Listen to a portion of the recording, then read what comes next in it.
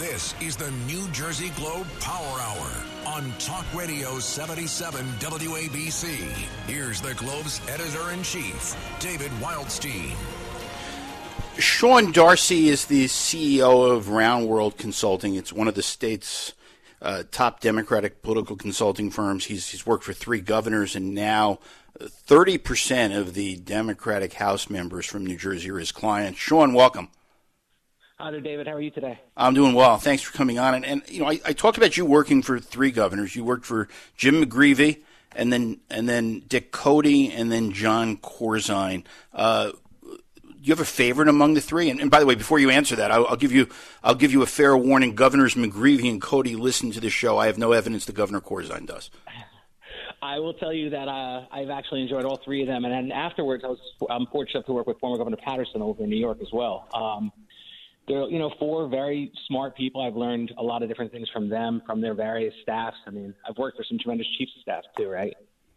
It's been very fortunate. I've been very fortunate to work for great people like that. So, gun to my head, I really can't tell you which one of those people I enjoy more. I think I learned something different and unique from all 3 of them. All 4 of them, actually, when you put Patterson in there. And Sean, you were young, and you like me, you're an Essex County guy, so politics gets fed to you in small doses from a very young age. What got you involved? How did you wind up working for Governor McGreevey? Candidly, I think my background was a bit different, a bit more unique from yours, or actually yours was more unique than the sort of traditional. Well, that's because I'm a geek and you're a normal guy. These folks were all names on lawn signs to me growing up, to be honest with you. I had a friend in college, a guy named Jamie Falstraught, who worked for Governor McGreevey in Woodbridge at the time.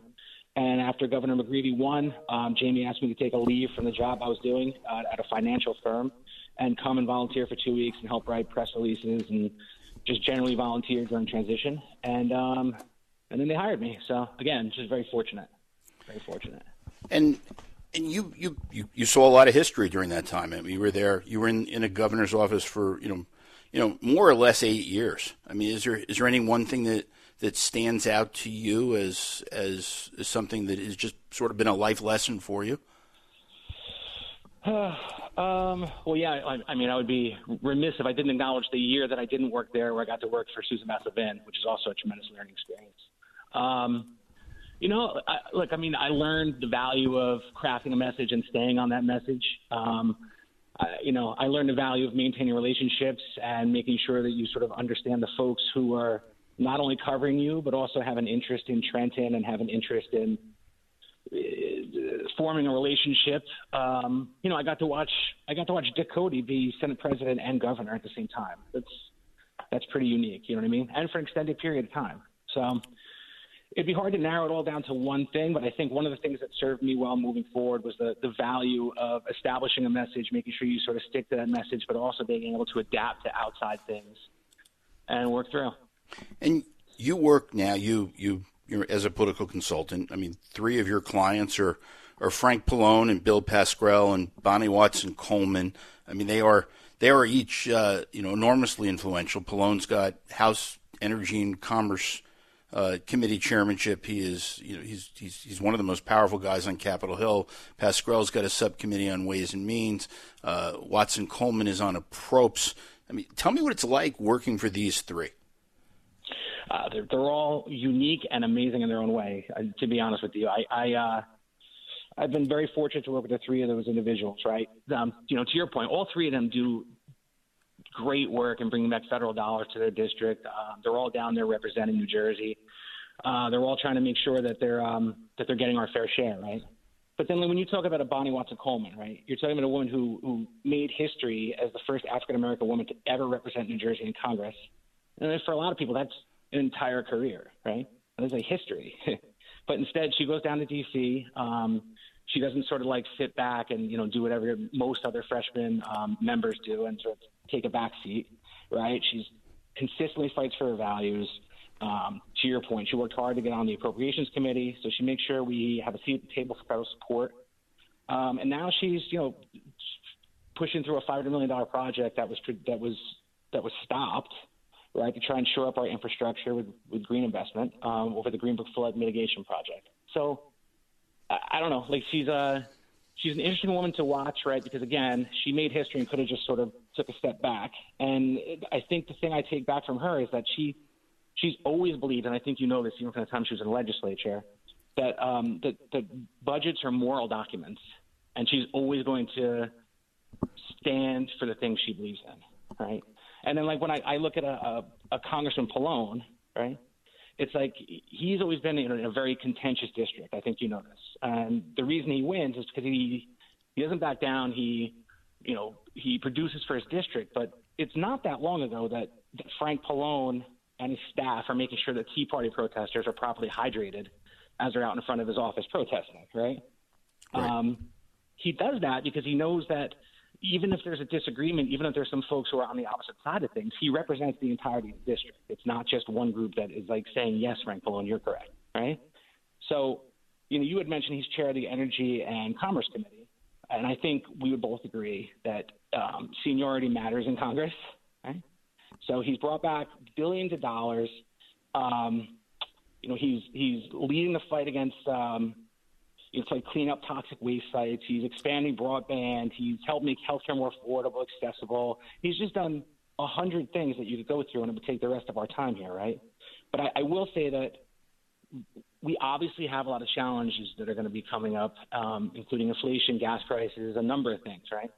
And I would maintain strongly that someone like Frank Pallone is the person we need down there because he actually gets things done, and he knows how to do it. So he's got.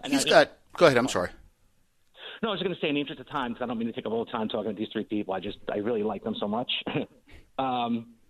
Someone like Pascrell, right? He's another very effective legislator. He brings the federal dollars through. But again, in the interest of time, the thing I love about Bill Pascrell is that he doesn't pull his way into fights, right? He does the things that he actually believes are the right thing to do. So, like, he's in D.C. He's consistently calling for accountability with President Trump. That never wavers, right? But then he's also been consistently a champion in Congress for the Ukrainian for the Ukrainian community. And I'll tell you this, right? This is true. In 2012, during that primary, I remember we'd walk into almost any room where we're having like a big event, and you would see that Ukrainian flag flying almost everywhere because they have such a huge Ukrainian community around Clifton and Passaic, right? So, like, what I love about Bill Pascrell is that he takes on a fight. He sticks with that fight. He's been a champion for Ukraine for years, and it's like not just over the past few weeks when now everyone can see sort of what's going on, right? Well, I'll tell you something, one observation about Congressman Pascrell, and I've been watching him since he was a freshman assemblyman from Patterson. But the guy has, and I say this, I'm being objective, but I say this in a good way. The guy's got no filter at all. He says exactly what's on his mind. He doesn't say, well, talk to his staff and say, well, if I say this, what are the pros? What are the cons? Am I going to get criticized by this group or that group? There's just no filter there. I almost think it would be good if the Congress had more people like that just spoke from the heart and not worried about screening what they're going to say. 100%. In his heart, he's a Pattersonian, right? And he's not going to, He's not going to poll to see if a fight is good or bad. He's going to tell you, this is what I believe, and this is what we're going to do to try and fix it.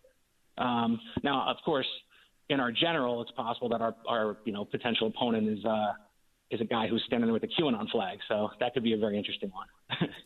And I want to ask you about Pallone's reelection. You've got he's had that seat since 1988. From time to time, he's had some really tough races that he's won. Republicans think they can beat him. They have Sue Kiley, Monmouth County Commissioner, running. Rick Maida, 2020 U.S. Senate candidate, running. He did well in that congressional district against Cory Booker. Is this an election you're concerned about? Look, it's one of the things I like about all three of these individuals, right? They take every election seriously, and I'll just jump back to it. I think that all three of these people are very comfortable running on their records, and I think Congressman Pallone has established a record of not just bringing money back, but making sure that he's fighting for middle-class families, and he's doing the things that we need to do to push back against tough financial times. So, is he worried? Nah, I'm not going to say he's worried, but I think he's confident in his record. And when we explain to people all the tremendous things he's done, I think that hopefully pushes past any sort of like partisanship when you recognize all the things he does for the district. So this is a district. This is parts of Monmouth County, Republican parts of Monmouth County, and Middlesex, which is Democratic, except when it's not. A lot of suburban blue collar voters there. Chitterelli did well in this district. Biden's numbers not doing well. We saw a poll this week from Rutgers Eagleton that shows the governor's favorables upside down for the first time since he took office. 33% favorable, 38% unfavorable. How much of Congressman Pallone's reelection is within his control, and how much of that is just if there's some national tide going on? Look, I mean, it's going to be speaking directly to voters, talking about directly what Frank Pallone has done for these individuals, right? I think that when you talk about the Governor Murphy approvals, people are unhappy. They're frustrated about things like inflation, gas prices, virus protocols, a number of things, right, that impact everyday quality of life. But I do got to say, right, it's not as if there's a lot that Governor Murphy can actually do about that, right? So now you have a situation where it's you get rid of the mask protocols, and that's gonna be a hugely contentious issue off the table, and hopefully that restores some semblance of normalcy. But I do need to say, right, David, because I know that like that poll is what it is, but in my mind, I'm like, you have to give credit where it's due here, right?